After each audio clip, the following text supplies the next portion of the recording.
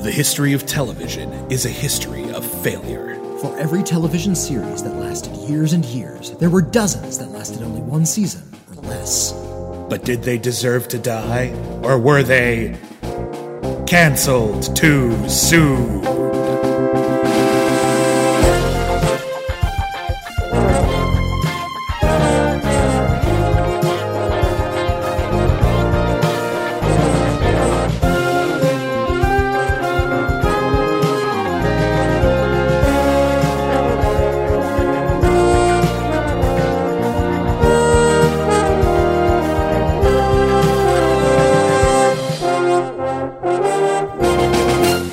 Everybody, and welcome back to Canceled Too Soon, the podcast where we review television series that lasted only one season or less.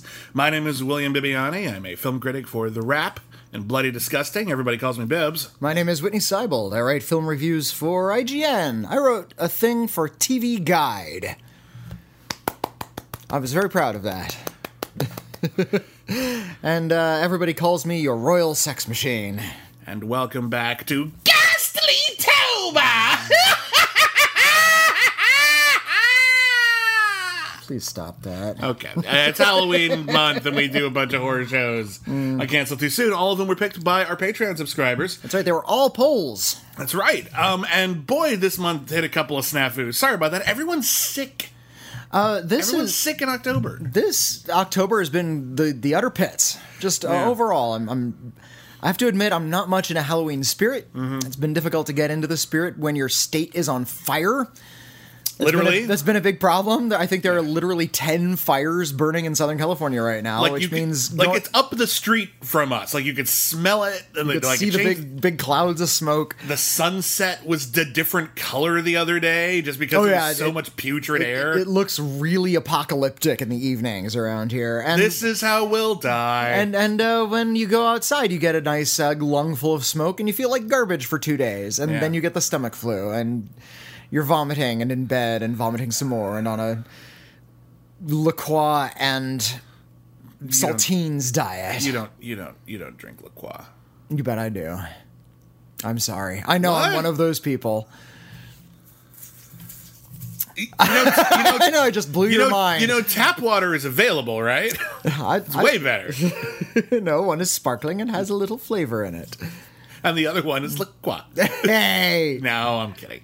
I kind of want to take some sort of La Croix challenge now, where you got to drink every single can of La Croix. Left to my own devices, I'm a Tejava man. I know it's pronounced Tejava. Yeah. But it looks like Tejava to me, so I'm going to stick with it. I love Tejava so much. It's so affordable and delicious. I know. And they have new flavors now. Boo! Not like sweetened flavors. It's like they have an oolong tea and they have a green tea. Oh, well, that's not so bad. Yeah. Okay, I can handle that. All right, that's fine. I don't like it when you... I know to some people this is sacrilege.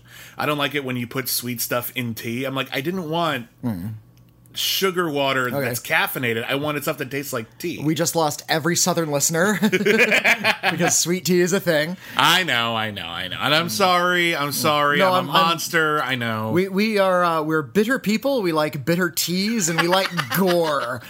We do. And luckily that is a way of me segueing back to the subject at hand. Oh yeah, we have a podcast. Which is a gory horror TV show. Yeah, when we wanted to do a TV show this month that was based on or inspired by a horror movie, because there's a lot of those, and our Patreon subscribers went for a franchise that is very near and dear to my heart and to Whitney's heart. Yeah, well, it's a great film series.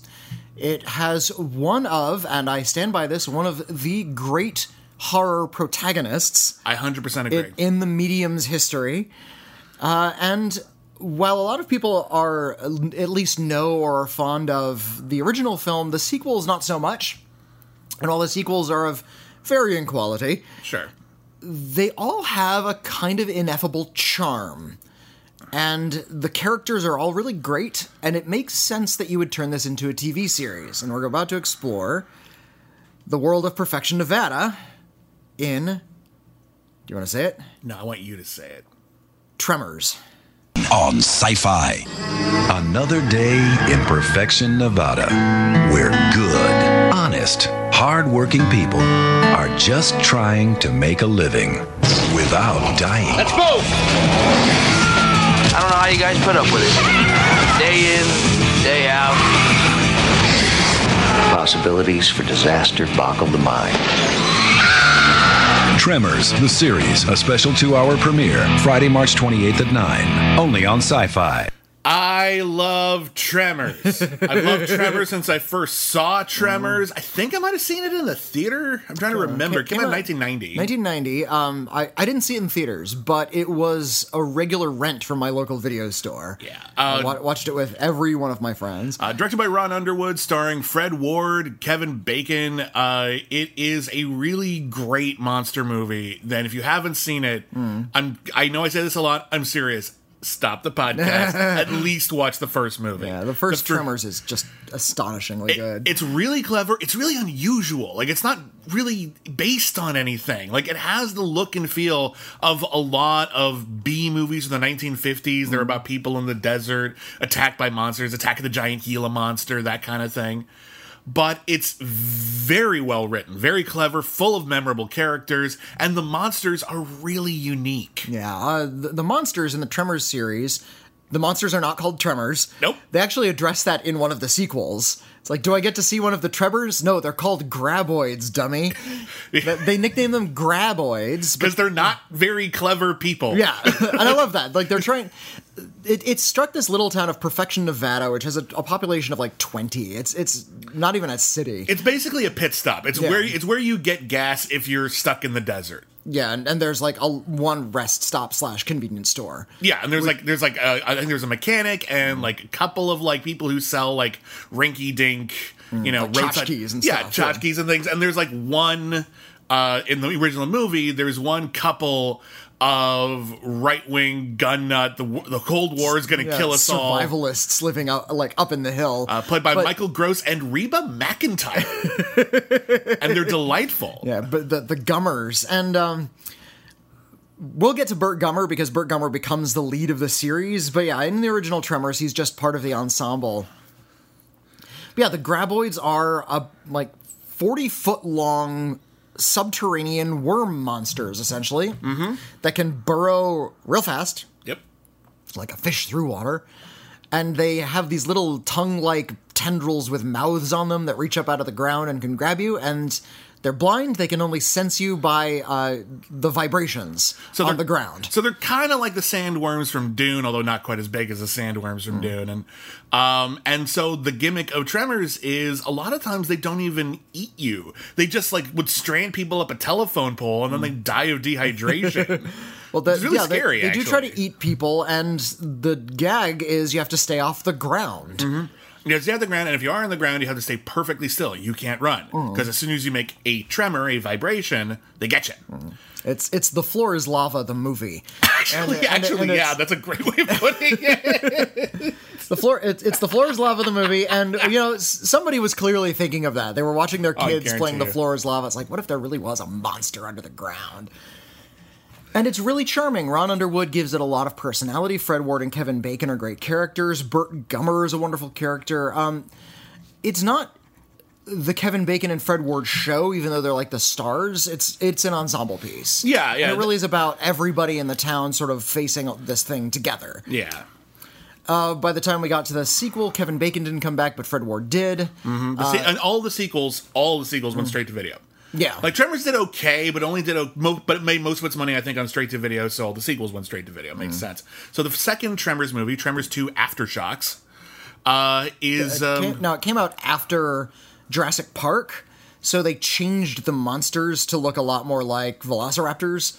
So there's like little velociraptor-sized monsters now that are walking around on top of the ground, and the shtick is they look at you through your heat. Yeah, okay, so the idea is... The creatures evolve in the first three movies. Fred Ward, Kevin Bacon has somehow parlayed his Graboid experience into a semi-successful C-list celebrity career. Like, I imagine he's on a reality TV show now, that kind of thing. Fred Ward didn't make anything of himself. He ended up taking all the money he made from his Graboid success and invested it in an ostrich farm, which is not paying off. So when the Mexican government comes to him and says, hey, we know you have experience with these graboids. We have a graboid problem near, I think, like a quarry or something. Would you mind killing these graboids? And he does. But the graboids, turns out, is just the first stage in an evolution of the creature. And eventually they pop open like an egg. And inside Like are the creatures themselves pop open like an egg. not like they lay eggs. They just explode. And inside them are a new kind of monster called Shriekers. And Shriekers make loud noises, but they sense your heat and they run after you if you have body heat, like a person. And then they eat the fuck out of you. And the other thing about Shriekers is that they multiply asexually if they eat enough food. Yeah. Odd thing, it leads to a really great finale. Like the end of Tremors 2 is really funny because of this, and Michael Gross is just like, I didn't know! How could I have known? I quote that all the time and no one knows what I'm talking about. Tremors 3, Back to Perfection. Fred Ward is gone, and now it is officially the Burt Gummer Show. And I think Michael Gross took over as producer at this point. It's around here, I don't know if it was this film or the next, but and in this one, they go back to Perfection, Nevada, and there's a lot of shenanigans going on. We were reintroduced to the ensemble cast. Some people came back, some people didn't. Like one of the child actors came back. Well, one of the child actors went on to be in Jurassic Park. Yeah, she was the little girl in Jurassic Park. I think she came back for this. And it's basically, there's more graboids. Burt Gummer is trying to stop the graboids, but also one of like the kids from the original is now like a land developer and wants to bulldoze perfection. And they're all trying to save their homes. And two things happen in this one. One, we find out the third and final evolution of the graboid. It goes from a graboid to a shrieker. Two, and I still can't believe they completely committed to this, ass blasters. They call them ass blasters. They become gliding monsters that shoot like a sulfuric fire out of their posterior. That blasts them into the air. Yeah. Like they explode out of their butts. And they have like little soaring wings. They don't fly. Like they can't glide. fly like a bird, but they can glide back down to the ground. Like a flying fish, but with an exploding butt. Interesting idea for a monster. Stupid ass name, but it's in keeping with the tradition. So I guess it's fine, but every time it comes up in later sequels or in the TV show, I mean, I was watching this with my wife and she wasn't as familiar with the series and she was like, really? And I'm like, yeah. Well, they call them ass blasters. It's not the franchise's proudest moment. Yeah, but the other thing about Back to Perfection is we meet El Blanco. El Blanco is the Moby Dick of the graboids. Yeah. It is a albino graboid, which is terrorizing Perfection Nevada, but, and the film's sort of kind of a twist ending, not really, but like, not where you thought it would go. El Blanco is somehow mutated in some way or is in some way deficient in some whatever he needs to reproduce. El Blanco will always be a graboid. He never bursts open and turns into Shriekers. And as a result, he might live forever? He's, and it's here where the TV series comes in. Because there's Tremors 4, 5, and 6 as well, but they were made after the series. Mm-hmm. And they're all pretty good. They're all pretty good. Yeah, six is probably the worst, but it's still pretty good. It's still watchable. I mean, the idea with 6 was that I think it's called A Cold Day in Hell, and it was supposed to be graboids in the snow, but they couldn't afford. They could whatever location they chose, like they had really bad luck, and there wasn't snow at the time. So it was just really cold, and that's not like really. They came up with a good new ensemble, and all the characters are really colorful. And Burt Gummer is Burt Gummer, but it doesn't work. But yeah, after Tremors 3, they made a Tremors TV show. It was produced by Michael Gross and the original creators of Tremors, who I need to give proper credit to here: S.S. Wilson and Brent Maddock. Who wrote the screenplay or the at least the story for the first several, and then the latest two Tremors movies with Jamie Kennedy and Burt Gummer. But Jamie Kennedy shows up in the last two. They didn't have anything to do with those. And also Tremors 3 and Tremors the series were also co-written and created by Nancy Roberts. Okay. But Yeah. the premise of Tremors, the series, begins with the end of Back to Perfection, where And we have to lead all into this because this is in canon. oh, totally with the canon. movies. Yeah, This is not like Buffy the Vampire Slayer, where what happened before was a vague backstory. Like, it's all canonical.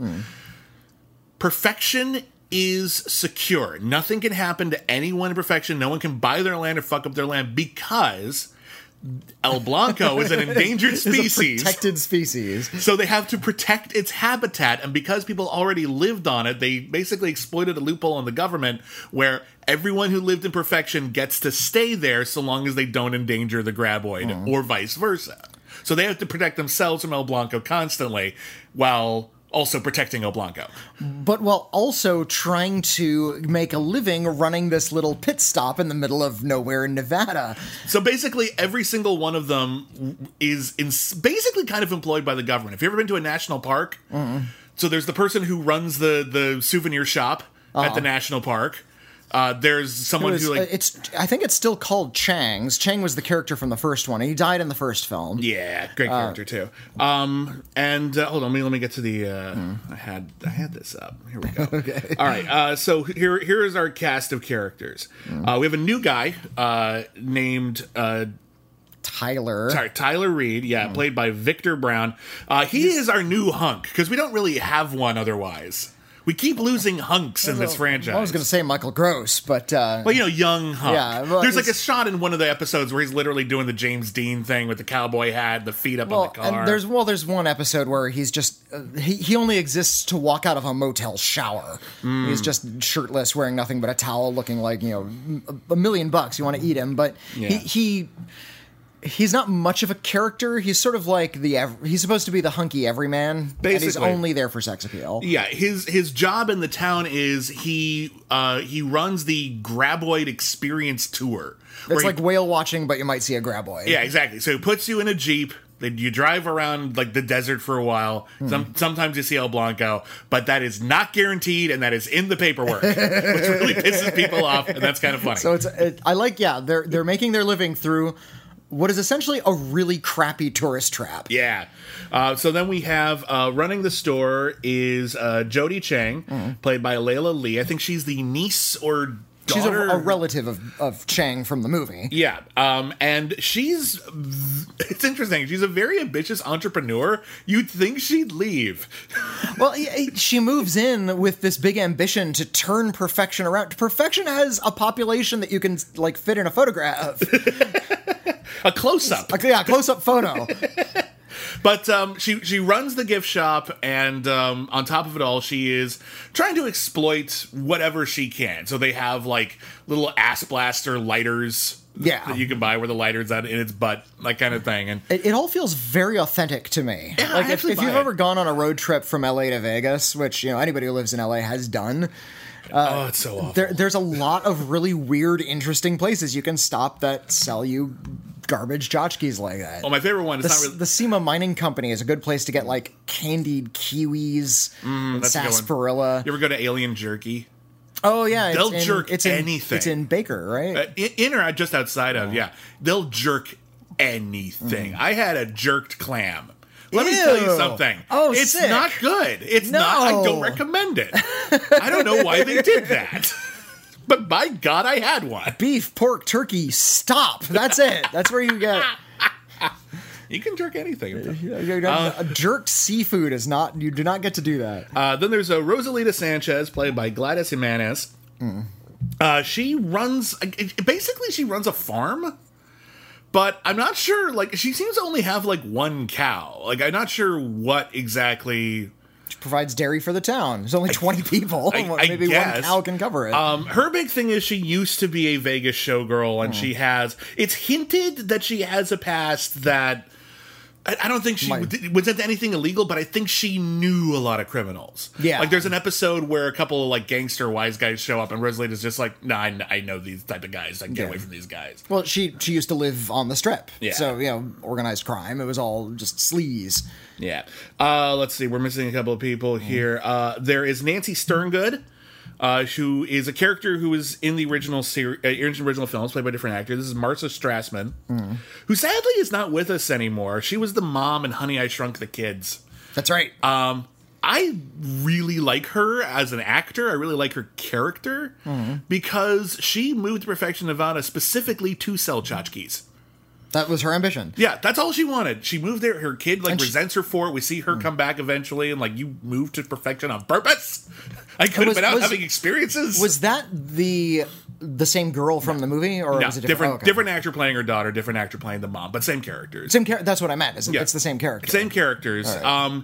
And she's really down to earth and likable and just a little new agey, and she actually cares about very particular moral issues. Not that everyone else is like an a-hole, but she's very sensitive and sweet, and she's like a mom character, but without being matronly. Cliche, yeah. Without being matronly. And I got the impression that they were trying to push a slight maybe will they won't they romance thing with Bert somewhere down the road, but they clearly didn't get there yet.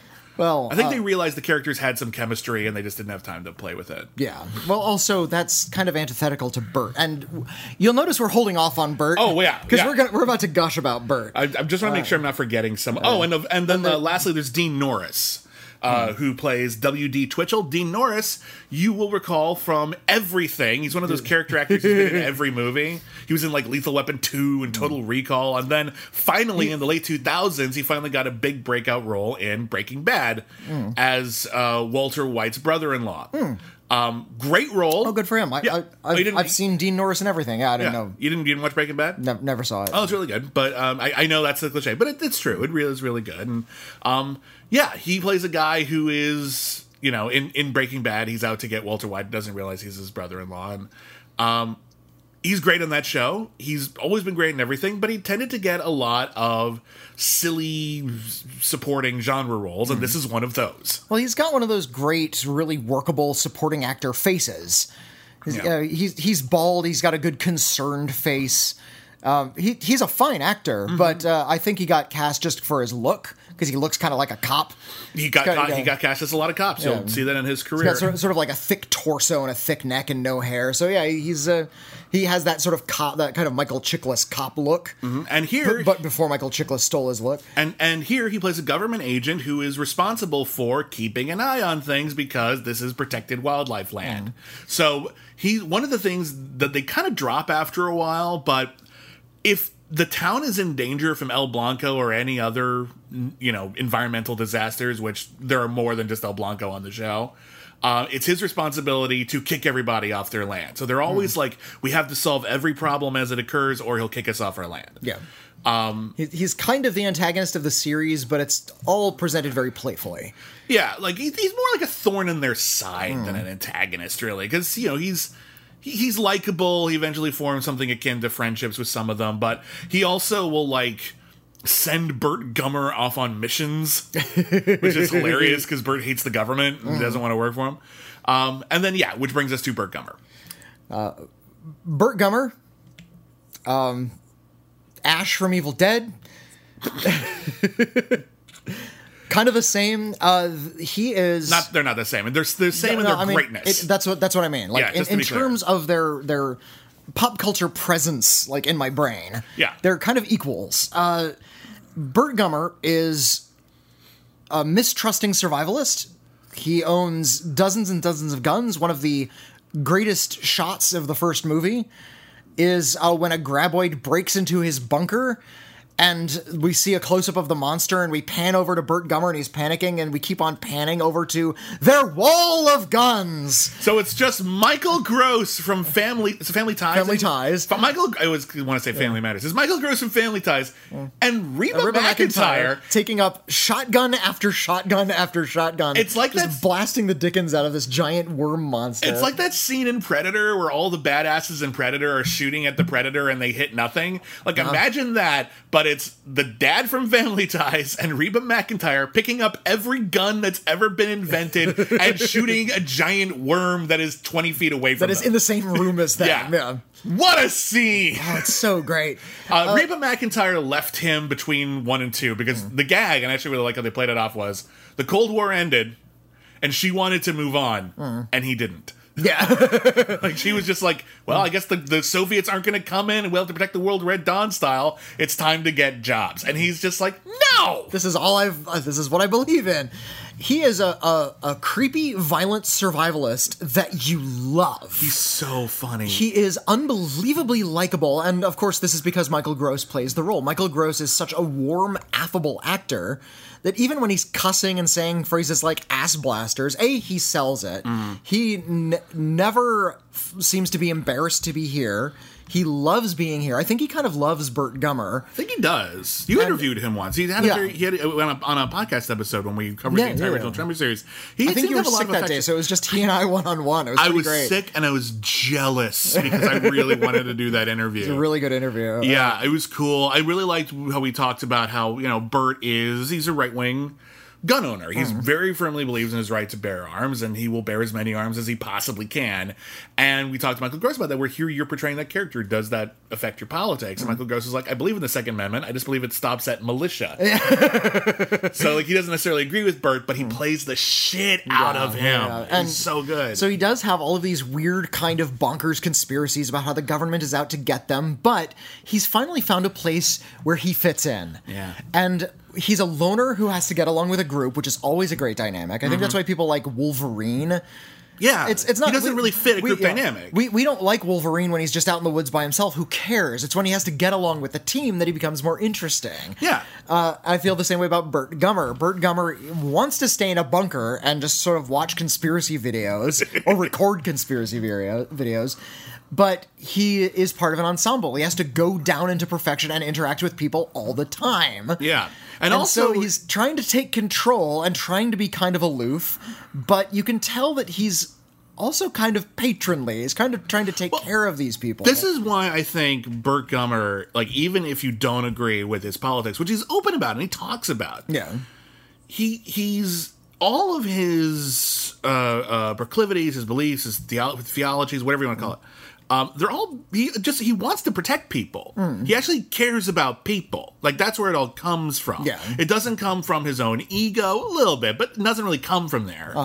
It doesn't come from hatred. It comes from he genuinely cares about people. He genuinely wants to protect people. He doesn't trust the government because the government does indeed screw people over, and he doesn't have a ton of conspiracies that every time Burt has a conspiracy theory, well, every time Burt has a conspiracy theory, it turns out to be true. It's just, and it's not really super complicated. It's like, oh, there's some weird monster. Oh, they probably had a secret bunker full of scientists doing bad stuff. Yeah, as it turns out, yes. Yes, actually, yes, Burt, you're 100% right. And he never stomps he never says, "I told you so." He just sort of sucks his teeth. I knew it. So yeah, man. And that's the cool thing about Tremors, the movies, and indeed Tremors the show, is the existence of giant monsters that push us down the food chain justifies Burt's existence. Yeah. So he went from being completely on the fringe of society to being a minor celebrity who is actually incredibly useful. So he is a graboid expert. He's killed more graboids and shriekers and ass blasters than anyone in Alton history. And whenever there's a problem, he's sent there. He struts a little bit, he had some fun with it, but he kicks some butt. He's arrogant, but it's earned. He's very confident. Whenever he shows up in a new scenario, or just sort of kick a door and is like, okay, you guys need to get out of here. There's a monster cut. He just lays it down. He's like, yeah, come on, Burt Gummer. Okay, you'll die if you don't listen to me. And here's the thing. He's Michael Gross. He's not like Arnold Schwarzenegger, exuding military authority or physical strength. He looks like your dad. He's kind of a gangly guy. He wears the shades. He's got sort of that funny survivalist mustache. He looks like he should be deciding if you should get a small loan at a bank. That's the vibe he's got physically. No, I'd say he's like the guy behind you in line at the bank that you just want to get to your teller fast. Yeah. He doesn't give off any kind of a threatening vibe. Yeah. Golly, what a great character. It's fascinating, difficult to pull off, nailed it. Michael Gross produced the series. You could tell he loved Burt Gummer. Burt Gummer was getting him a lot of work at the time. Yeah. He gets to just keep on playing this role that he has learned to live in.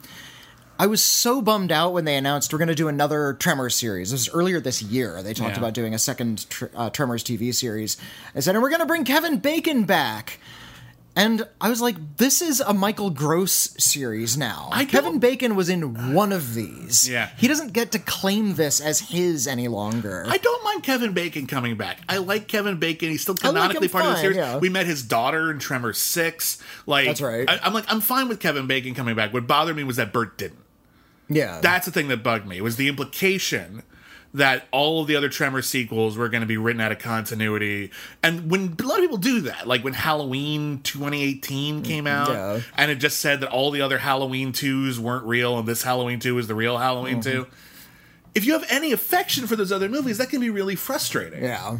Now, it's all made up. We can just believe whichever one we want, but if it's going to continue and not the way you want it to, a little frustrating as a fan. However, I remember I tweeted or someone else tweeted about this, and one of the guys who was like a producer on that new show hinted that maybe it wasn't as unconnected as it looked.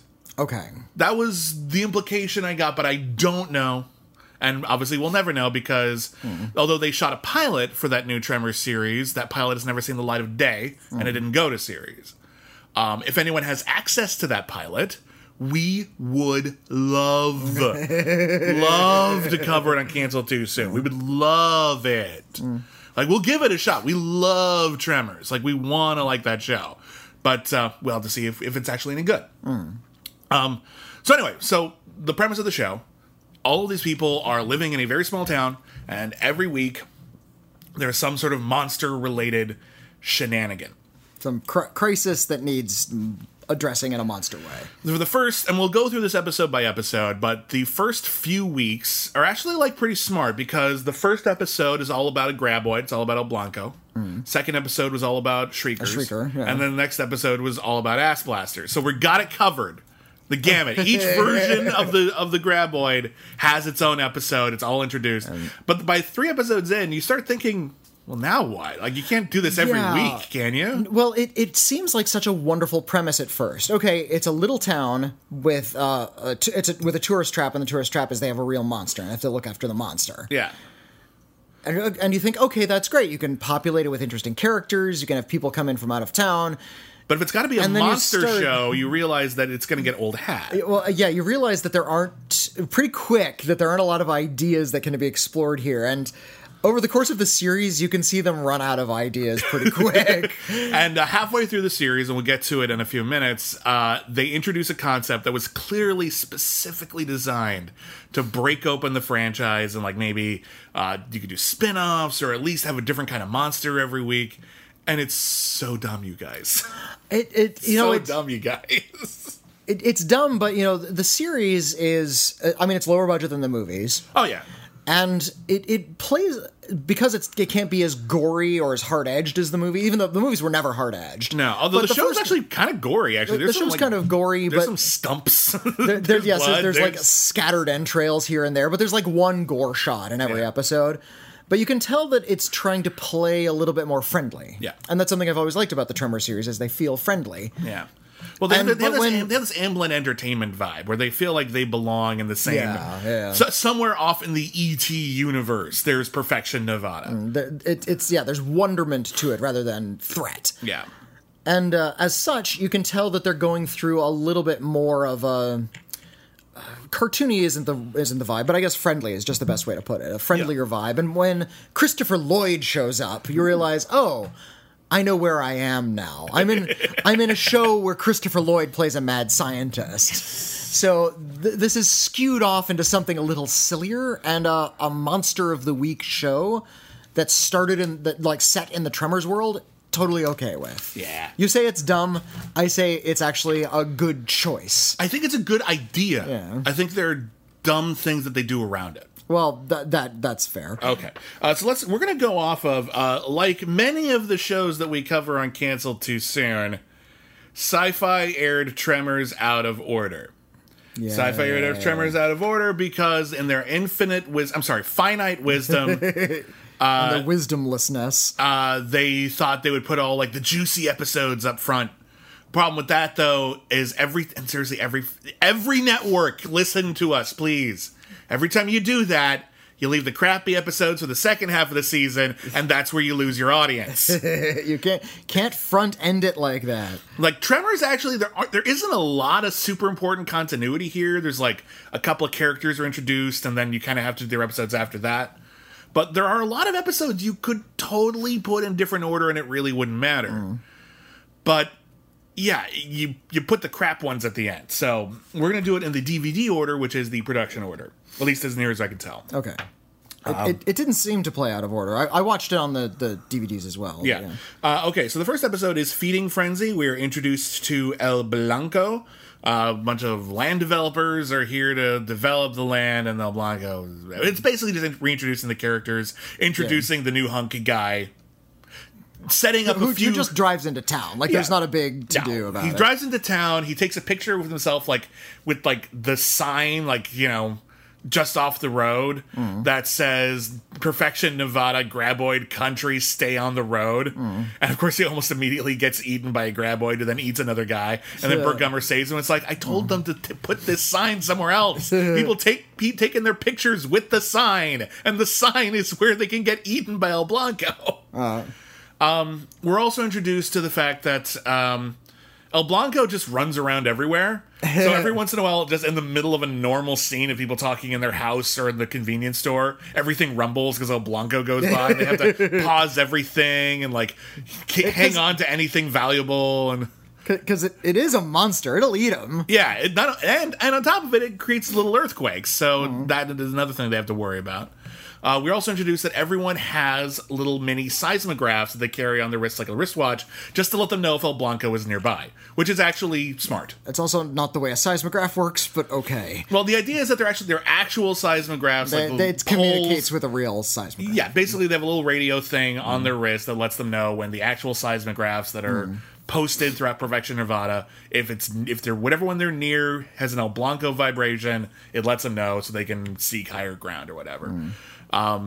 Anyway, we meet Dean Norris and everything is fine. The second episode is Shriek and Destroy. Then we get to the Shrieker. That's right. So in this one, Burt and the new guy, whose name I always forget because he's just the new guy. Burt and Tyler Reed. Dean Norris hires Burt and Tyler to go to a nearby town, a more populated town, where there may be a Shrieker infestation. And it's their job to kill all the Shriekers. Problem is, the town is in the middle of a big Pioneer Days festival. No one wants to leave.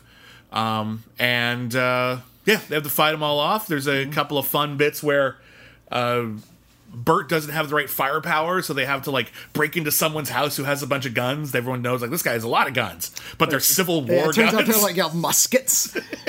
And what I love, and I love this in any show, where you get to see people who are good at something just do what they're good at. Yeah. And I think that's what I admire about Burt Gummer, is that he's just good at stuff, and he gets to do the stuff he's good at. He's never out of his element, which is such an insufferable story element that's used all too often. Yeah. And so it's like, okay, we broke into this guy's house, we took all his Civil War era guns, well, shoot, these aren't going to work. Wait a minute, we have 30 guys, and if they each have one musket, maybe we can do that. They actually, think ahead and they solve problems. And I appreciate that. The next episode is Blast from the Past. In this episode, Burt is teaching a survival school. Well, I think they toyed with this at the end of the last episode, where what is Burt doing there? He's a survivalist. He likes being able to sort of look over the monsters. He's found a calling. But how is he going to pull his weight in perfection? What sort of economic value is he bringing to that place? And, well, what's he good at? He's good at survival. So why not set up a survivalist's school, wilderness survival, how to build shelters and the rest? The fifth movie, in which they actually end up, I think they go to South Africa on that one? Yeah. That one's actually pretty clever because they established that Burt got his own survival reality show. Yeah. I don't think it lasted very long, but it has a bit of a cult following. And that was where he made his money. He also parlayed his celebrity into doing what he loved. But yeah, here he's just like everyone else. He's just trying to make ends meet. And so, he's trying to play on survival school. I like in this one how he keeps having to run around and fight off this ass blaster that's causing trouble. And, God, I can't believe I have to keep saying that Anyway, but while he's gone, he has to leave the survival school in the hands of everyone else in town, but none of them are survivalists. So, like, they teach, like, oh, okay, yeah, I can teach you how to make a nice casserole. Ooh. That's survival. And they're all very happy at the end because they're going to go home to their wives. And it's like, I can finally cook for her. Which is sweet. It's a sweet little ending. And then the next one is actually got, like... It took a few episodes. A lot of order, man. It took a few episodes, but there are actually some surprisingly good cameos in this, like just like actors coming in for a day or whatever. But because it's a low budget sci-fi show based on like a straight to video horror movie franchise, you wouldn't think they'd get anyone like super cool.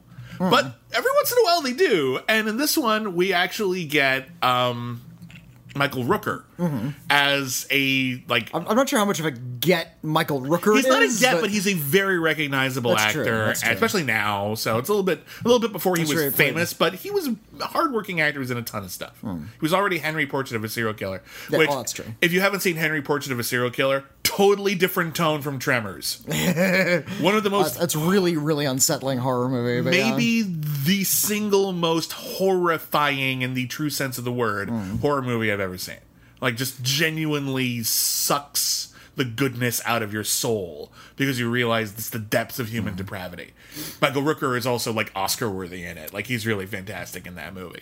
But he plays Vegas Mobster. Yeah, Vegas Mobster. There are two like wacky mob supporting characters, low level thugs in the mob, like the kind of character, like not based on these characters, but the type of characters that John Travolta and Samuel L. Jackson were playing in Pulp Fiction. They're not important, but they do interesting things. And they are given a key to an important lockbox, and they're just told to lay low for a few days. Dudes, so just stay in a hotel room and watch TV for a couple of days and keep an eye on this key. So that's literally your only. Yeah, and then they're watching TV and they're looking at like a graboid thing. One guy's like, "I don't believe it." The other guy's like, "Well, I do believe it. I like things." So they decide, since they're not too far from perfection, to go on the tour. And when they don't see a graboid, they go off on their own, and the guy who had the key around his neck gets eaten by El Blanco. So they have to break into El Blanco. And get the key. And Michael Rooker shows up and he's going to kill El Blanco. Essentially as Ahab. They had to do a Moby Dick story. Yeah. So they're trying to kill El Blanco. Everyone has to defend El Blanco. And I was incredibly surprised to find out this episode has a sequel. And it sucks too. It's the last episode. The last episode, and although it also has a good cameo, but has a couple good cameos. But yeah. You can tell already that we're straining. That they're out of ideas. It's like, okay, we had one Graboid episode, we had one Shrieker episode, we had one Ass Blaster episode. Do we do another Graboid episode? Second Graboid? No, that changes the premise too much this early. How do we keep the Graboids? I think one of the problems they ran into, and I get it because it's a sci-fi original series, you want to have monster shit all the time. Yeah. I don't think this is a monster show. It's a show with monster stuff in it. I think it's an ensemble dramedy about people who live in a monster town. Yeah. And if there's a monster subplot this week, cool. And if not, that's fine. As long as the monster shows up at some point and does something vaguely relevant, you're fine. But they kept trying to spike this really hard, and oftentimes it feels really, really phony, and this is one of the first ones where it does. And they ran out of ideas, so somebody said, we need more monster. We need more monsters in this thing. We can't do Graboids because we've already kind of run that, and we don't want to have like them continue to evolve. That makes their mythology too complicated. It's already straining credulity. Yeah, so okay, so first they're worms, and then they walk around, and then they fly. I don't understand that life cycle. So the next episode's called Project 412. We meet Christopher Lloyd, who plays a mad scientist who lives far away from Perfection, Nevada, but close enough that he can see people through his telescope, and he feels like he knows them, which is kind of a shorthand way to get him in the group without having awkward introductions to everybody. His name is Cletus. Cletus has a monster. He has a pet monster in a shed. It's like a pit bull rhinoceros. Yeah. And it's called Project 412, and it escapes, and it goes on a killing spree, and Christopher Lloyd is trying to save it, while everyone else is trying to kill it. And in the end, they do kill it, and it's really, really sad. But they find out the origin of the monster, which leads to a sort of an expansion of the Tremors mythology. Somewhere near perfection, like just on the outskirts of town, there was an underground scientific research bunker where they were doing a whole bunch of genetic experiments. And one of those experiments was something called, and I swear this isn't a DJ, Mixmaster. Mixmaster Flash. It's sort of like a free-floating, self-sustaining CRISPR. Yeah. Like, it tinkers itself, and it's sort of, I'm not sure if it's a cloud or if it's in the water or I think how it's like a spreads bacteria, around. but like, okay. it's basically, it's a biological agent. It's in the air, it's in the grass or whatever. That remixes genes. Yeah, they're very clear about this. I'm not sure why. I guess they just didn't want the cast to feel threatened. It doesn't work on humans. Yeah. But any other species, if they eat it or come into contact with it, it mixes their DNA, kind of Teenage Mutant Ninja Turtles style, where it's like whatever animal they were just in contact with. I think it is they have to eat it. Yeah. Like they have to ingest it, and if they eat an animal, they like kind of turn into that animal. Kind of. Yeah, or something similar or whatever. Anyway. And they just turn into a monster thing. And there's a whole bunch of episodes where some random animal happened across some Mixmaster. Hate every time they say it. It's Ass Blaster sounds better than Mixmaster. Mixmaster sounds like the placeholder name for something. Ass Blaster is just clearly a joke. They couldn't think of something, so they came up with Mixmaster. If they'd actually called it MacGuffin, it would have been better. That would have been clever, actually. That would have been kind of funny. MacGuffin. So, every few episodes from here on out, it's not all of the rest of the series, but every other episode or so, they run into another Mixmaster monster. Great, it's a Monster of the Week show now. I'm actually fine with that in principle. The actual execution of it is a little weak, but it gets you there. Some of the monsters are fine. Yeah. There's a new threat where the cast gets to solve a mystery and use their skills to defeat it.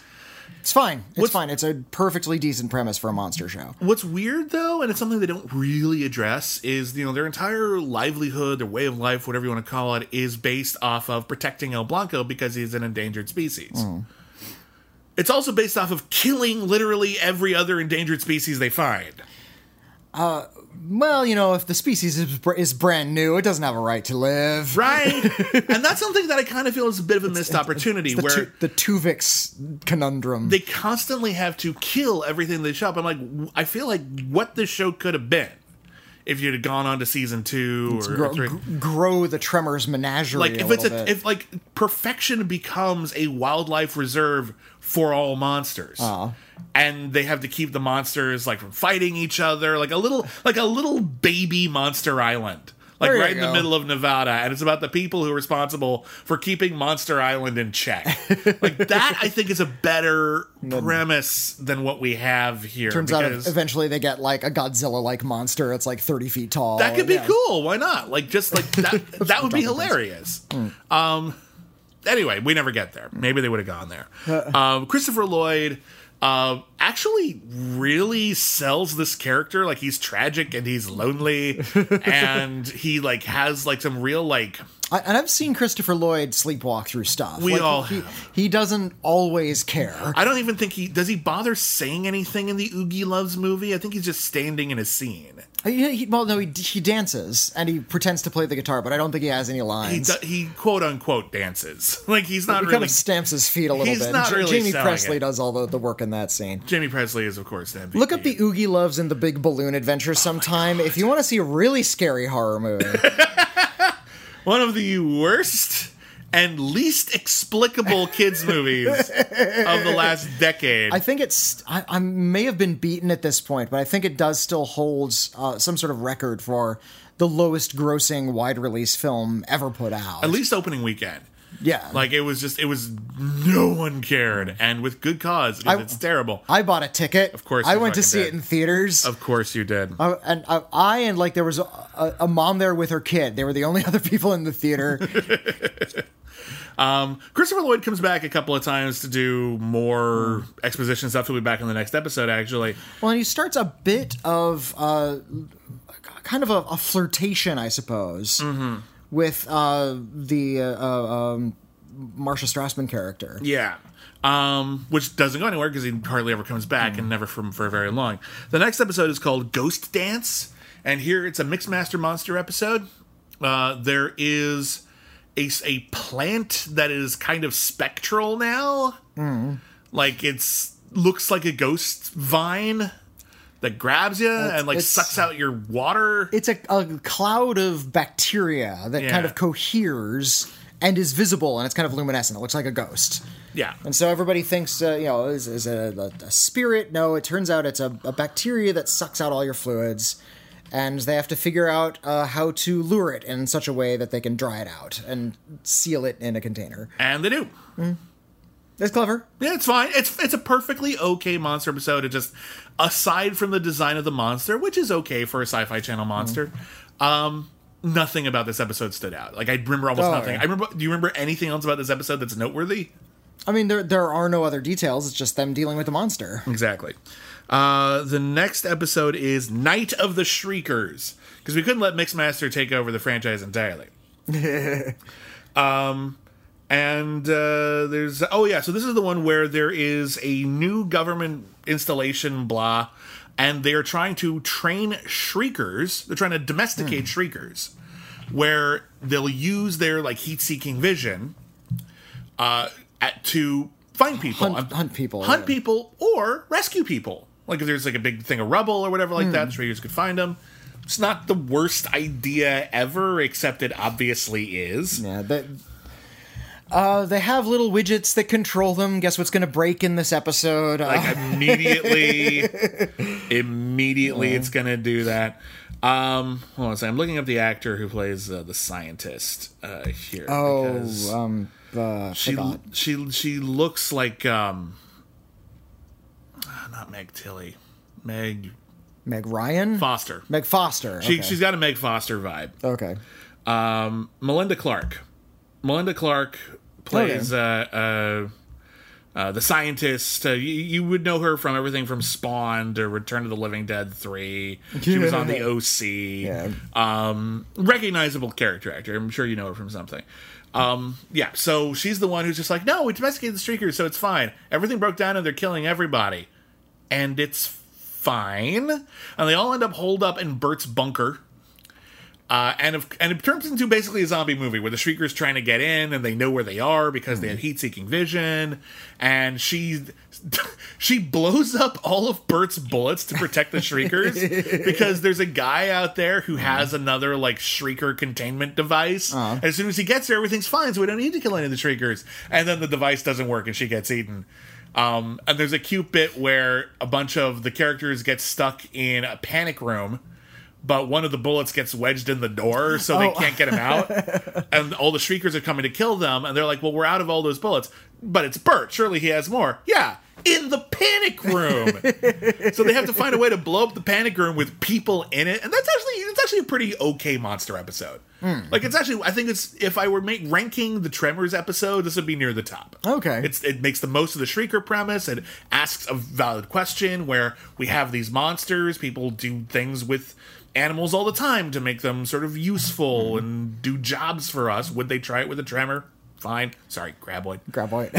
You did it again. It's like when you call the Doctor Doctor Who. I think we all just need to get over it. Frankenstein monster's name is Frankenstein. I'm just calling it. It's fine.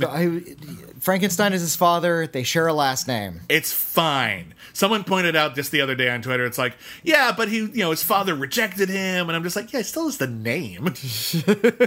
Your name a lot of people hate their dads or vice versa. They still have the name, right? The next episode is A Little Paranoia Among Friends. And this is a clever premise for an episode.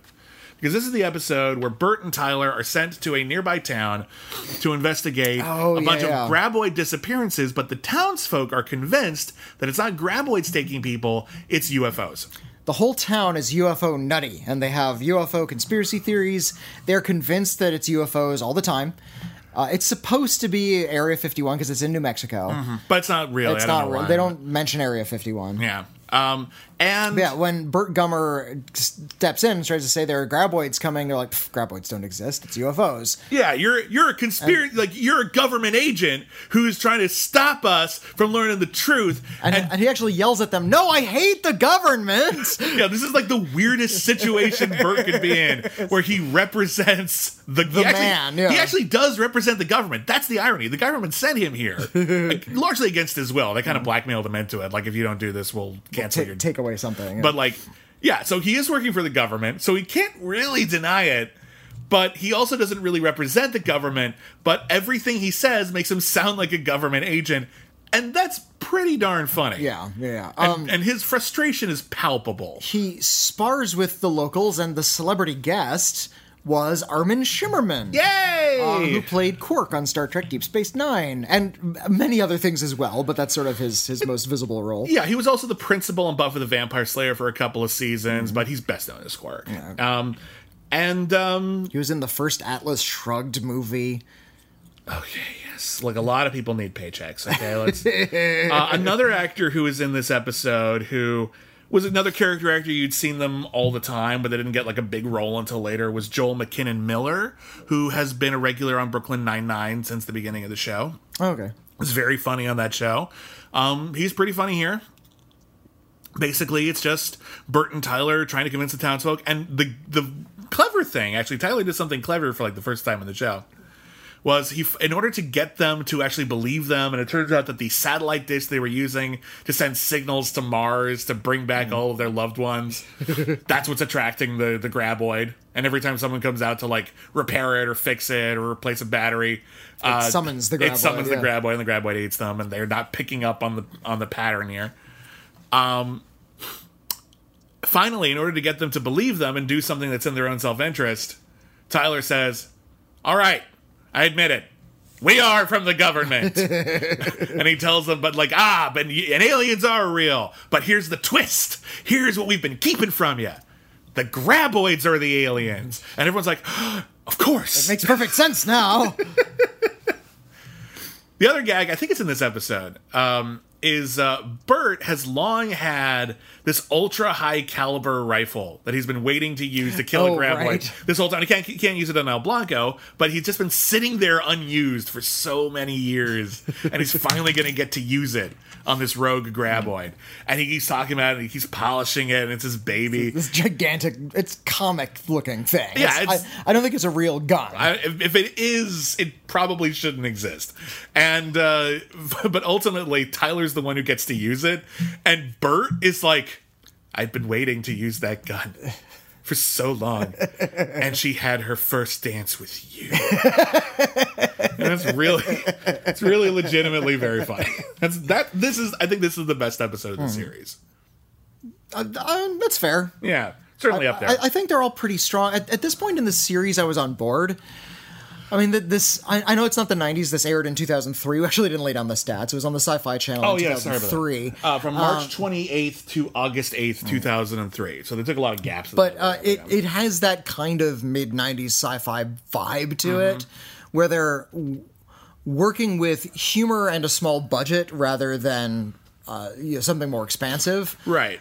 Making it really appealing and intimate. And I like that vibe. I love the tone of this series actually quite a bit. I like a lot of the cast. I think, sadly, some of them get like Layla Lee as Jodie Chang never gets a subplot. It's true. 13 episodes really underserved. She does have a scene in every episode, though. Oh, I mean, don't get me wrong. I'm not she's there, but it just feels like in 13 episodes you'd think she'd get an episode. She's also the exasperated one. Like she's like has had enough of a lot of every character's BS, but she's also very warm. I think they actually do her character a good service. I like her character. That's my point. Is I wanted to see more of her. I wanted her to have more time to shine. More so than the Gladys Jimenez character. Yeah, who doesn't get anything to do. No, there's one episode where she's kind of the center of it, but really she's more the inciting incident than actually like the character who drives it. Yeah. You can tell that they want, like, they hired their beefcakey character. They also wanted a cheesecakey character, and neither of them have much to do. Yeah, neither of them do anything. They don't have any. They didn't give them character beyond that, other than to just sort of stand there and look pretty. Yeah. And okay, good. You guys are both good at standing and looking pretty, but I can also tell that you want to do something, right? Yeah. For me, it's just what happens with this episode, with this show, is that it ends up being very episodic, and the episodes are kind of hit and miss. And some of them have a good premise, but they're not executed very well. Some of them don't have a good premise and aren't executed very well, and I just don't think the average necessarily works out, but we'll talk about it overall at the end. Well, unfortunately, in the next episode, they introduce kind of a fatal element. They introduce a new character who is, I think was supposed to be a one-off, but they brought him back real fast. We're talking about Flora or Fauna. Yeah. This is one about flowers that shoot acid in your face, which is actually pretty gross. It's pretty gross, and they spread really well, and they don't move around, making it an interesting threat that they have to deal with. How do you deal with a plant? It's not like a graboid, which moves fast, or something that flies through the air. Okay, good, interesting. I'm fine. A new problem to solve. I like it. Be witty in a new way. I'm fine. The problem is they introduce a new character named Larry. Oh, Larry. I hate Larry. Larry? What was the name of that really horrible character? Was it Kelly from Friday the 13th Part 3? The really obnoxious fanboy guy? Oh, not Lenny, not Louie. I'm gonna look it up. I think it was, I thought it was Kelly, but it's not. I could have told you if you hadn't asked me. Oh. if you hadn't suggested a name, I could have done it. Sorry, I erased the real name. 3. But he's a really horrendously obnoxious character. He's a horror fanboy who was supposed to be in Friday the 13th, sort of a stand-in for the audience, because by the time they were making the third one, Fangoria fandom was sort of open at that point. Yeah. So they put a Fangoria reader in the movie. And the problem is, he's such an obnoxious, abrasive, horrible character that you almost think that the filmmakers are making fun of their own audience. Shelley was the character from Friday the 13th. I said Kelly. I was close. You were close. I hate Shelley with a fiery passion. And Larry evokes Shelley. He's not as bad as Shelley. No. But he's obnoxious in the same way. Larry is played by an actor named J.D. Walsh. Not to be confused with J.T. Walsh. I assume they're not related. He's had a lot of small roles and things. He had a small role on The Amazing Spider-Man 2. He had a small role in Bad Boys 2. Still working. You'll see him pop up every once in a while. He was on 2.5 Men for a while. He's a young kid in this episode. He's I think he's still in college.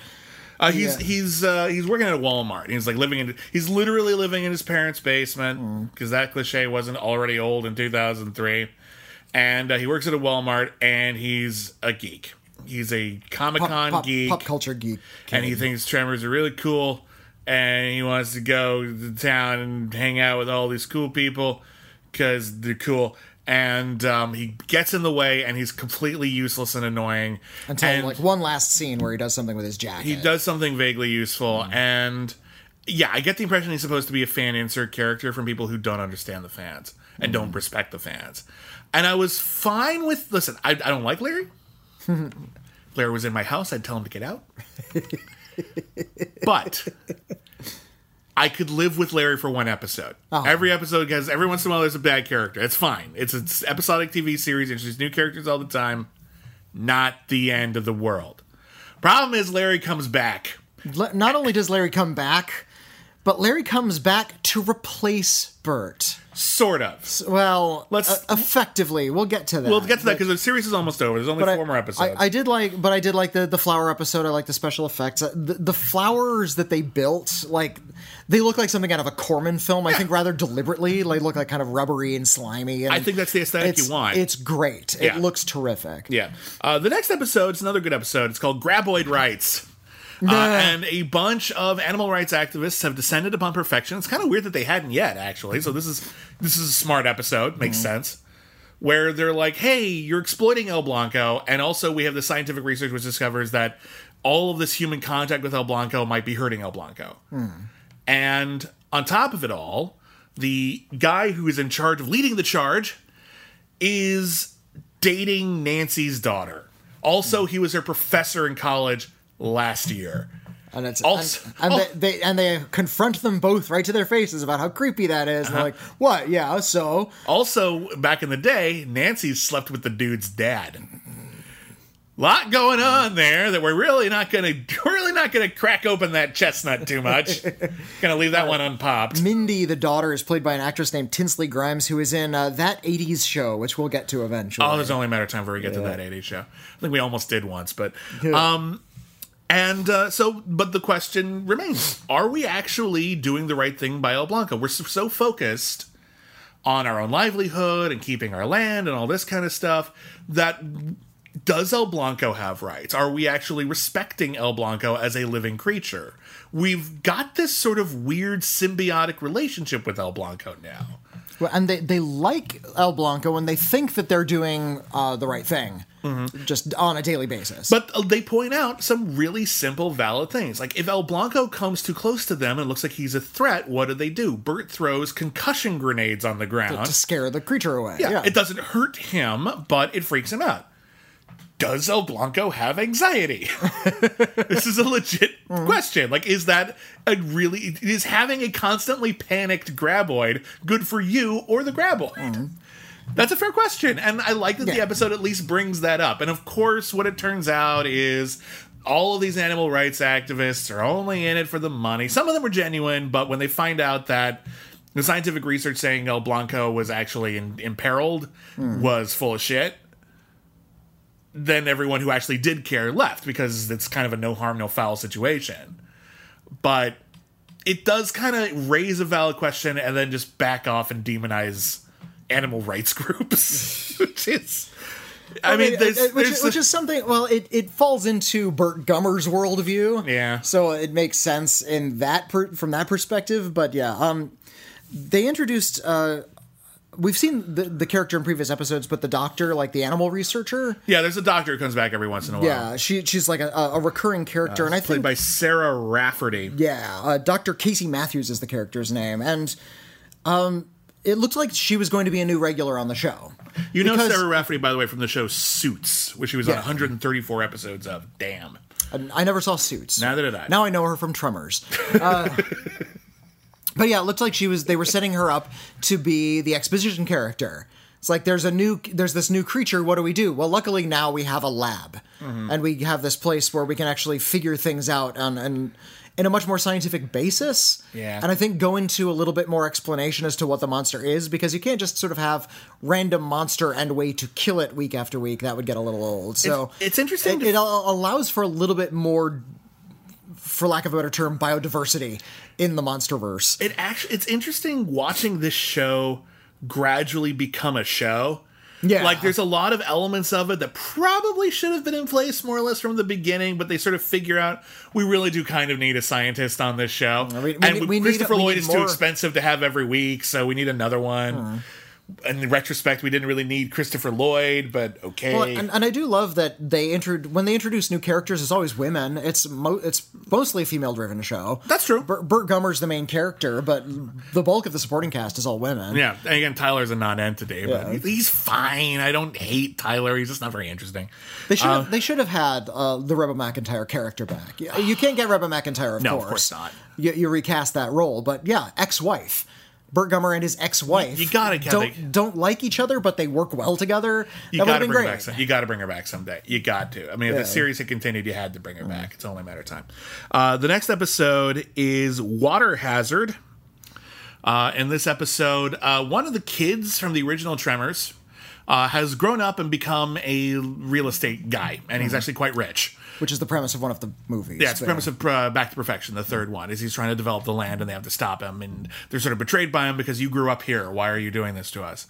And he's back on the show. He's in a few episodes, and this is the big one that he's in. He has built like a resort nearby, down the road a few clicks, and his premise is it's a lagoon in the middle of the desert. It's an oasis. It's an oasis. It's green. We've built a wonderful body of water here. We pumped in the water ourselves. It's full of Mixmaster, but anyway. And he tries to, for no particular reason, hire Rosalita. Like, she's fine, but like, I think she lives close to the lagoon. Like, that's the only. I think she does, and I get that it's nice that he wants to help her and all that kind of stuff. But it's not like she has unique expertise that he needs. It's just I can help Rosalita, right? But yeah, the lagoon is full of Mixmaster, and it ends up having a lagoon monster that keeps eating people. And this is one that actually has one or two other notable cameos. Jim Beaver is in this episode. Character actor, we've seen him a bunch of times before, but he's best known for what's the character's name? He's best known for being on Supernatural. Oh, okay. In a really breakout role. All right. Awesome actor. I'm a big fan. So couldn't say I've only seen like 2 Supernaturals. So, yeah. Oh yeah, no. That show is. I fell out of it like a long time ago. Just because you and everybody, because it's been going on for 25 seasons. Yeah, I ran out of time when there's too much to cover. But I saw like the first 6 seasons of Supernatural. It's a fucking great show. At least for those 6 seasons, It's a really great show. Anyway, and Bert is mostly out of town. He only has a couple of scenes in this one.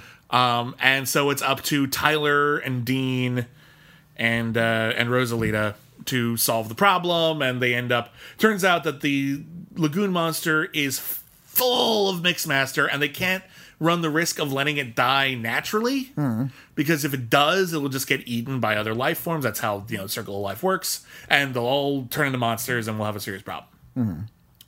So they have to kill it, and the only way to do that without like bursting its stomach open and then releasing the stuff is to freeze it. So they have to like trap it in a lagoon. Dean Norris gets to like drive a car like off a little mini cliff and block off the lagoon. It's like the coolest thing he ever gets to do. Yeah. And then they stop it, and then they blackmail that guy for money.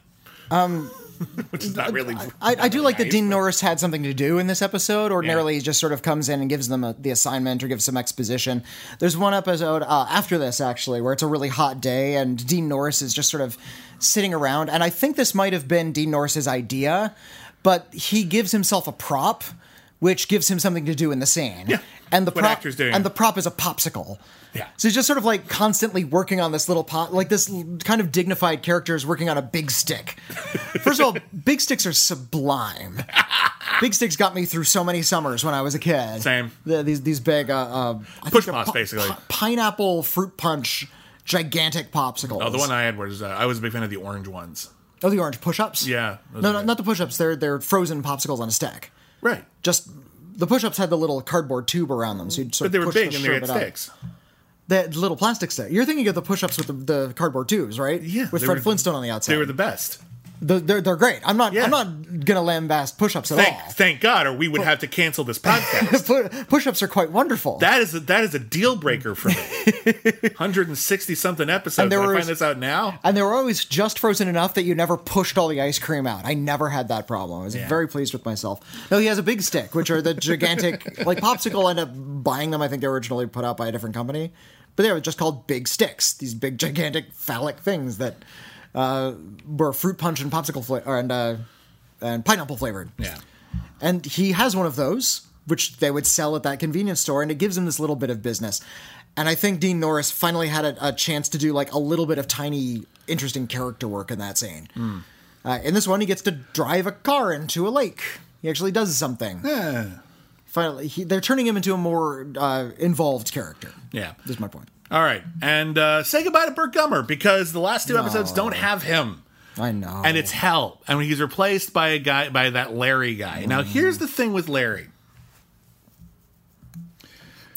There's a premise that we've all come to understand from television. And there's a lot of like TV tropes. There's a website, but like there's a lot of TV tropes that like earn a name because of one show that did them particularly badly. For example, Happy Days wasn't the first show to jump a shark. However, it was the first show to literally jump a shark. Because that's what happened on Happy Days. The Fonz literally water skied over a shark, and it was so ludicrous that the show just kind of couldn't come back from that, and you couldn't take it seriously ever again. So that's what we call it, jumping the shark. There were Cousin Olivers before Cousin Oliver. Exactly what I was about to come up with. Cousin Oliver was a character who was introduced really late into the Brady Bunch to sort of shake up the status quo, because it was such a formulaic show by that point. Cousin Oliver sucked, and no one liked Cousin Oliver. No one liked Cousin Oliver. But at the very least, you sympathize with the showrunners for thinking Cousin Oliver might be a good idea, because the Brady Bunch been on for 8 seasons by that point? Been on for a while. Yeah.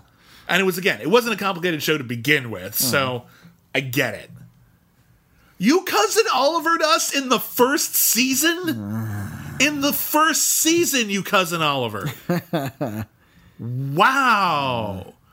What made you think Larry was the right choice here? I'm willing to accept the possibility that maybe Larry wasn't intended to replace Burt Gummer. Michael Gross is a hardworking actor. Maybe there was just a scheduling conflict on some movie he agreed to do. Yeah. It was supposed to film in 2 months in plenty of time, but turned out it overlapped with a couple episodes of the show, so they had to write him out quickly. And it just happened to be the episode when they were going to bring Larry into the fold. Maybe that's a coincidence. Either way, Larry sucks. He is no Burt Gummer. That's for we sure. gushed about how warm Burt Gummer is, what an interesting, fun character he is, how capable he is, how much you want to watch him. Well, that's the thing with Burt Gummer is he's kind of the perfect TV character because you want to be able to... Any sort of TV character, any sort of episodic character, you don't just have one story you want to tell with them. You want to put them in any story.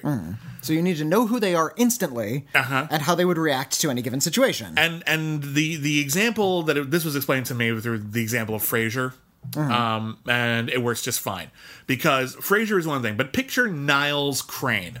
There you go. Okay, Niles Crane, this effete, sheltered, hoity-toity, kind to a fault, like absolutely, he has no spine or anger to him, and Cowardly, loving intellectual. you can tell any situation, any setup, and you put Niles Crane in it, you can see how he'd react.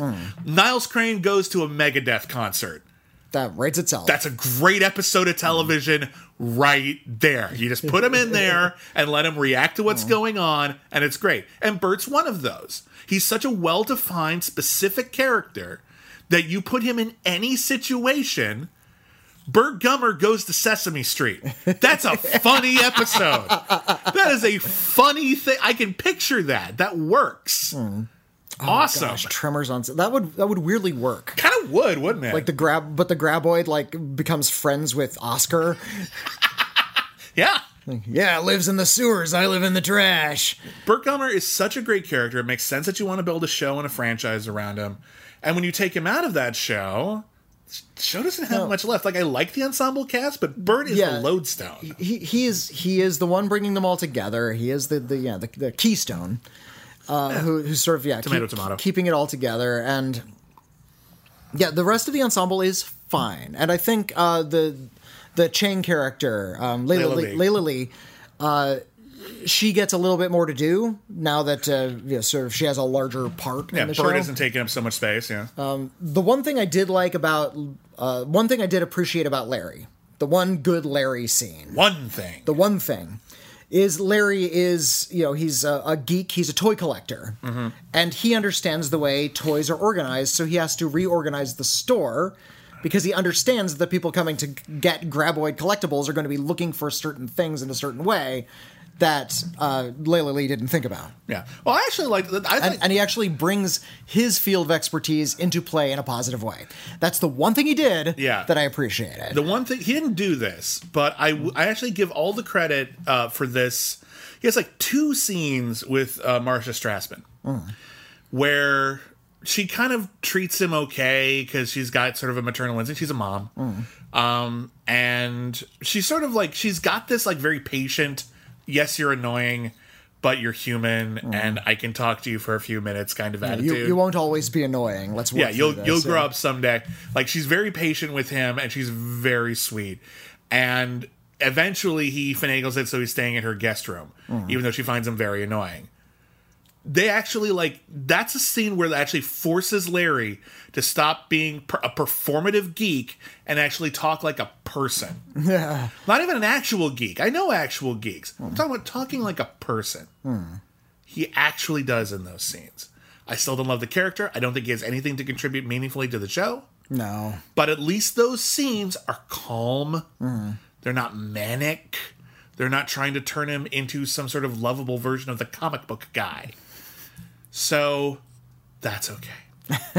That's as far as I'll It's, go. it's so odd. Now, where is Burt Gummer? It turns out he's on a lecture tour. Yeah. They mentioned at the end of the last episode he was in, well, I don't know, where are we going to get money? He's like, well, I'm covered. I'm going on a lecture tour. Yeah.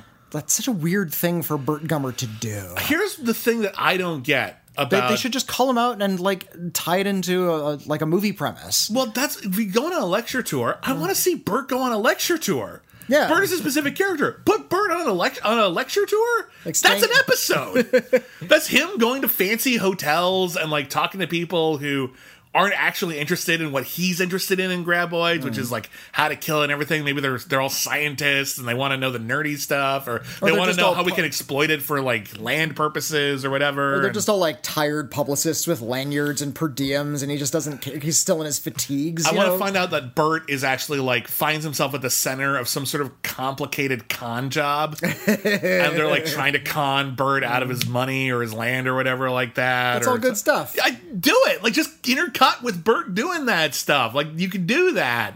Doesn't work.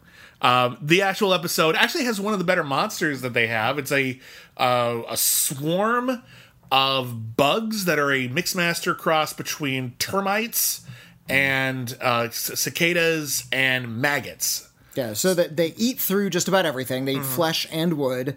They look like cockroaches, so it's really gross. Yeah, big old long cockroaches, and they swarm everywhere. And they emit this piercing noise that debilitates you, so that it's easier for them to eat you. It's actually kind of scary. The special effects aren't the best, but they're scary enough. The premise is scary. When you see like an actor like Dean Norris, who's actually a really good actor. I think everyone else is fine, but Dean Norris is a really good actor.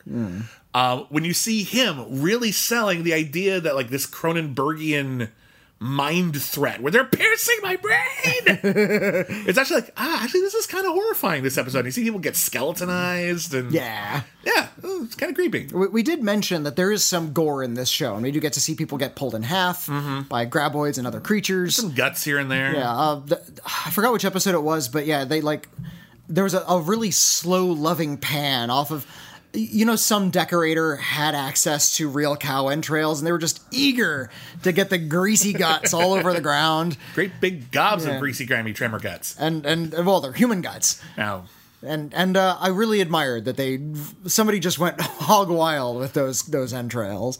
All right, then the last episode of the show, we're going off on a note.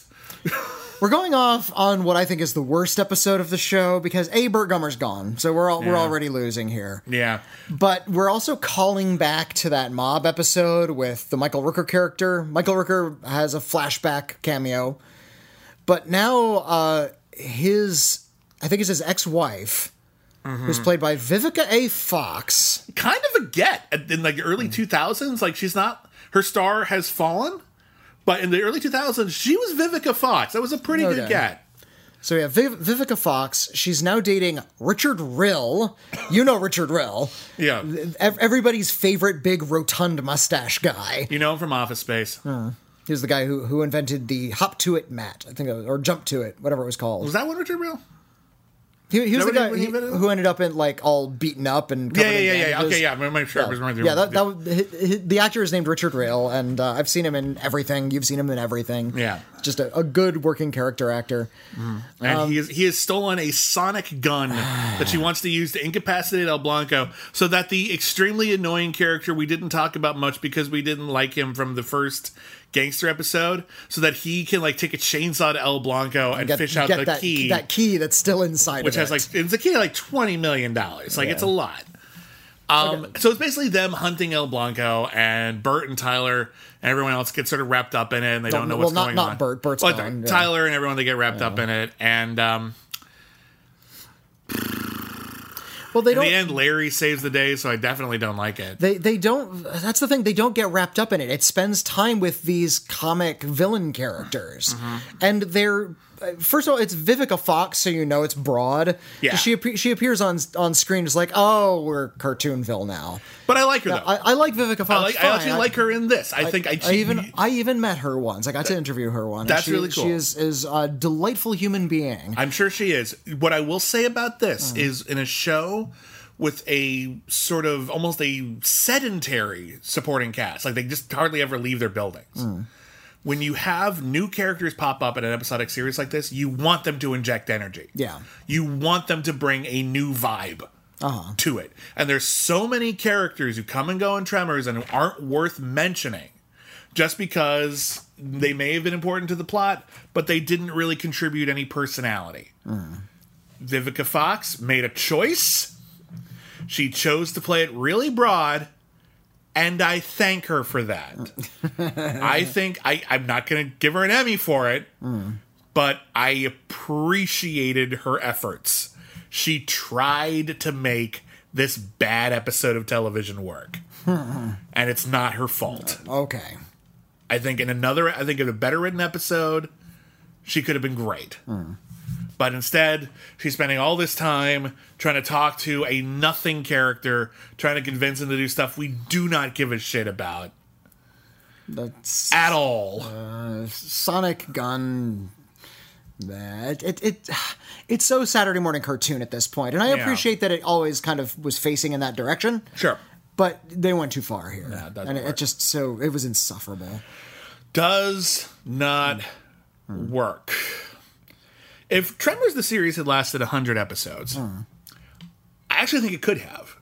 Yeah. I do think that the main cast, I think you switch around a bit in season 2. I think you get rid of a couple of people. I think you keep most of them. I don't know if we need Tyler. Keep the Dr. Casey character. Yeah, she's fine. She's fine, because we need that character to give exposition. Please keep Burt Gummer. You have to keep her. He's the star of the show. I don't know why specifically the show got canceled. Like, I don't have like the producers explaining we ran out of money or Sci-Fi just wasn't feeling it. If the reason this show was canceled is because we couldn't keep Michael Gross on the show, something happened, he got a better deal, another offer, God forbid a health scare. I don't know. If the reason why we don't have more Tremors the series is because Michael Gross couldn't commit to a series, fine. Then the show was definitely not canceled too soon. In fact, it was canceled 2 episodes too late. Because you need Burt. I like a lot of the other characters, but you need Burt. Or you don't have a show. If Burt wasn't going to come back, I don't want more of this. If Burt was going to come back, I'm torn because I don't think they nailed it, and I think they're very clearly kind of flailing, trying to find where the show is. But I think they're close. They're definitely close because they were. It wasn't like they were flailing, but they were trying a bunch of different things, and I think they hit everything they got. I think they introduced all of the right elements. They just need to trim out all of the unnecessary stuff. Yeah. You said they need to trim out characters. Maybe make the map of perfection a little bit more explicit. Maybe have more citizens here and there. Maybe a few more surrounding areas, like they're close to a big town and they can go to that sometimes. So you've introduced the mix master element, so you can have a Monster of the Week episode whenever you want. Travel around a lot more. Maybe have some sort of like mobile graboid truck. Imagine if there was like a graboid mega weapon. Okay. So that way you can change up the setting a little bit. I can see that. Keep the characters; they're all fine. You need to give, except for Larry. And you need to give Rosalita something to contribute. And give something to Rosalita. She just doesn't have a reason to be there most of the time. Don't cut her; just give her something. Yeah, like I don't know, make her Bert's new protege, or have her replace Tyler. Tyler's dead weight. You don't need both of them, right? You're right, actually. That's a good point. We don't need Tyler. I don't know. Maybe he's the producer's son or something. But if he's not, we really don't need... I have nothing against the actor. It's not like he ruined the show. He just doesn't add to it. No. He just doesn't add to it. Like, he's just... There's a name for a writing technique that I don't know if a lot of non-writers know. It's called dovetailing. Picture a dovetail. It's like a triangle. At the two ends of the triangle... you have 2 characters. If they each only serve one function in the story, you might as well make them one. You put them together. It's called a dovetail. So, like, if you have a character like Tyler, who kind of only exists to run that service and occasionally join Burt on adventures, and if you have a character like Rosalita, who kind of only exists for, I actually don't know why, combine them. It was the connection to the city. That was was her function. It hardly ever comes up. Yeah. Just combine them. And since it's too late to do that in the first place and just have them be the same character, just get rid of one and give the other one their job. Heck, Tuvix them. They mix master together. Mixmaster doesn't work on humans. Dang it. Except in one case. Yeah, and I think they had everything set up. They have the budget. They have the exact right tone. I think they have... this was like sort of a great series getting off to a shaky start. That's what it felt like to me. I don't know about great. I think Like or at least an enjoyable series. Yeah. A light Saturday afternoon. They're showing 3 episodes in a row. You might as well crack open a beer and enjoy it. I don't think I'd want more than like 4 seasons. This isn't one of those things where I want to be like watching it still a decade down the line. What the hell could you do with Tremors? But I think I want more of this. So this is definitely so I'm saying it is soon. canceled too soon. I'm on the cusp of this. However, I do love Tremors. Again, my caveat stands. If you can't get Michael Gross back, if you can't get Michael Gross back, F it. Don't make more show. It's not worth it. Yeah. If you can get Michael Gross back, then yes, the show was canceled too soon. Real fast, just because we led up to the show in terms of movies, and then we got to the show, and then we didn't talk about the other movies. Just want to give you a quick primer on the other Tremors because they're quite good.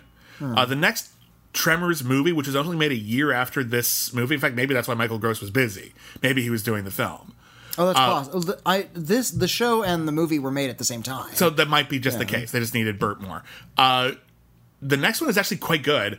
It's a prequel called Tremors: The Legend Begins, and it's all about how Perfection Nevada was founded, and when Burt Gummer's great-great-grandfather first showed up. Also played by Michael Gross. Yeah.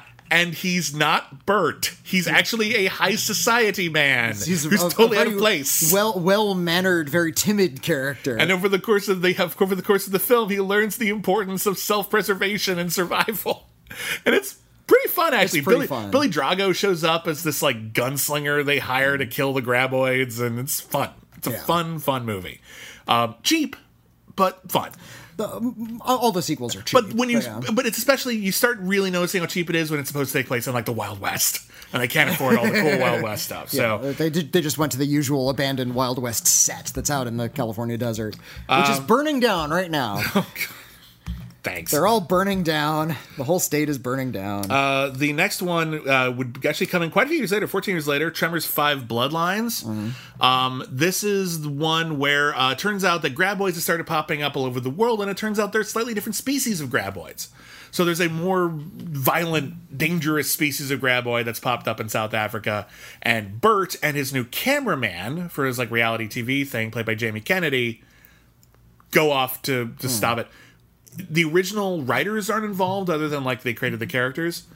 It's not bad. It's not bad. It's fine. Jamie Kennedy's actually not a bad addition to the cast. He's got a good tone to him. Then they have good. He has good chemistry with Michael Gross. They're both totally charming actors. Yeah. Jamie Kennedy was so big in those Scream movies, and he just fell out. I guess he made bad movie choices. He committed to trying to be a comedy guy, and I think that's what killed him, because he tried to do stuff like Malibu's Most Wanted. Exactly. And stuff, that was, and like he had like a prank show or whatever, and I just feel like that really wasn't the wheelhouse. I think he was better as a part of an ensemble, like character actor, but he's kind of funny in an ensemble. I think that was probably where he should have pushed. But he's fine in that. It turns out we find out that he's Bert's illegitimate son. Yeah, I didn't like that twist. I don't like it, but whatever. It doesn't kill it. And then the last one, as we said, was Tremors: A Cold Day in Hell. Came out just last year. And yeah, it's another one that's hindered by budget. It's supposed to be in the snow. It is not at all. It's kind of pointless in that regard. I get the impression that Michael Gross, his heart wasn't entirely in that one. He just felt a little less present. But, well, I mean, he's no spring chicken. Michael Gross is an older fellow now. No, like he spends a good chunk of the movie like laid up in bed because he gets injured. True, like so it doesn't quite. I would say it's the least of the motion picture franchise, but it's still an okay watch. Yeah, Michael Gross is 72 this year. Yeah, he's no. Kudos to him, and he looks great. He's doing great. It's fine. I'm just saying it doesn't have the same energy as the others. Yeah. Whether it's anyone's fault or not. Doesn't quite have the same vibe. And then are they making another one? I heard they might be. They've been trying to get another one off the ground, I guess, because the last one wasn't so well received. Maybe they weren't going to try to keep on going forward. Yeah. But anyway, that's the Tremors whole series, and especially the TV series, which is an okay watch. I think it's a little hit or miss, but clearly the potential's there. I think it's light and fun. It's just certainly light. totally enjoyable. I don't think it's another show, and this happens a lot. The older the show is, the more like this is. I don't think it's meant to be binged.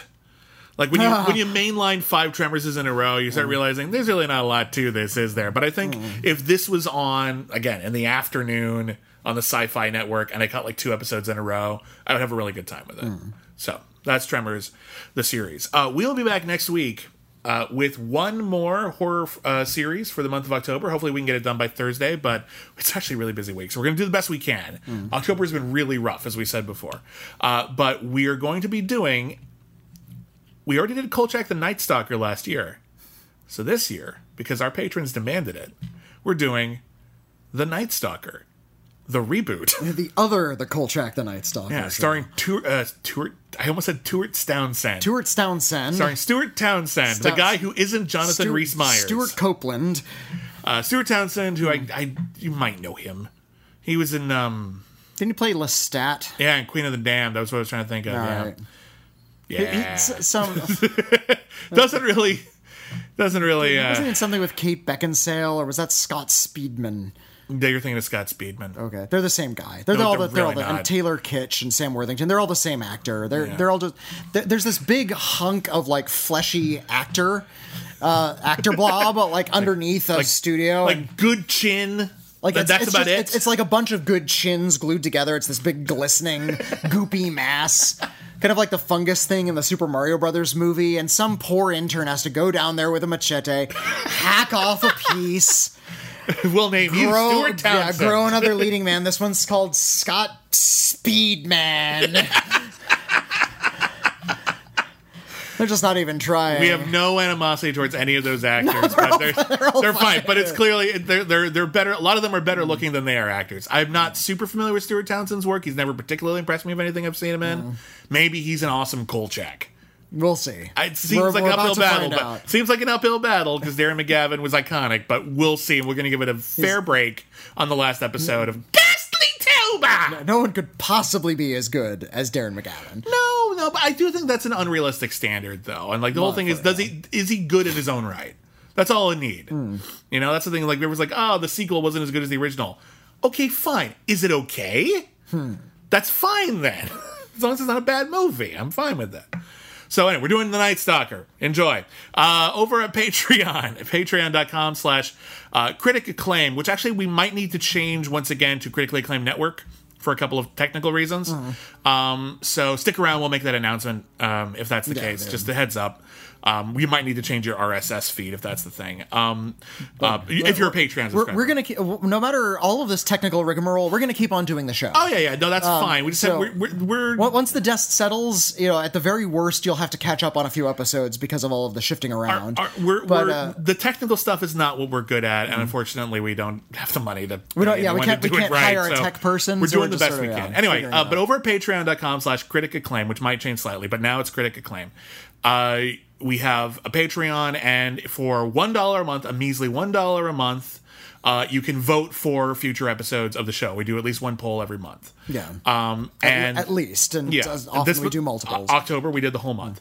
And for $5 a month, you get bonus episodes of the Cancel Too Soon monthly movie, which because of illness and stuff, we're a little bit behind on. We ended up deciding to do a really long mini series. Thanks for picking that way. I'm sorry, it was my doing. It's the month when we do all movie franchises and shit. And I want to choose like an actual mini series. 3-hour goddamn mini series. I could have picked Claudius, all right, and that's 13 hours. I told you. Okay, fine.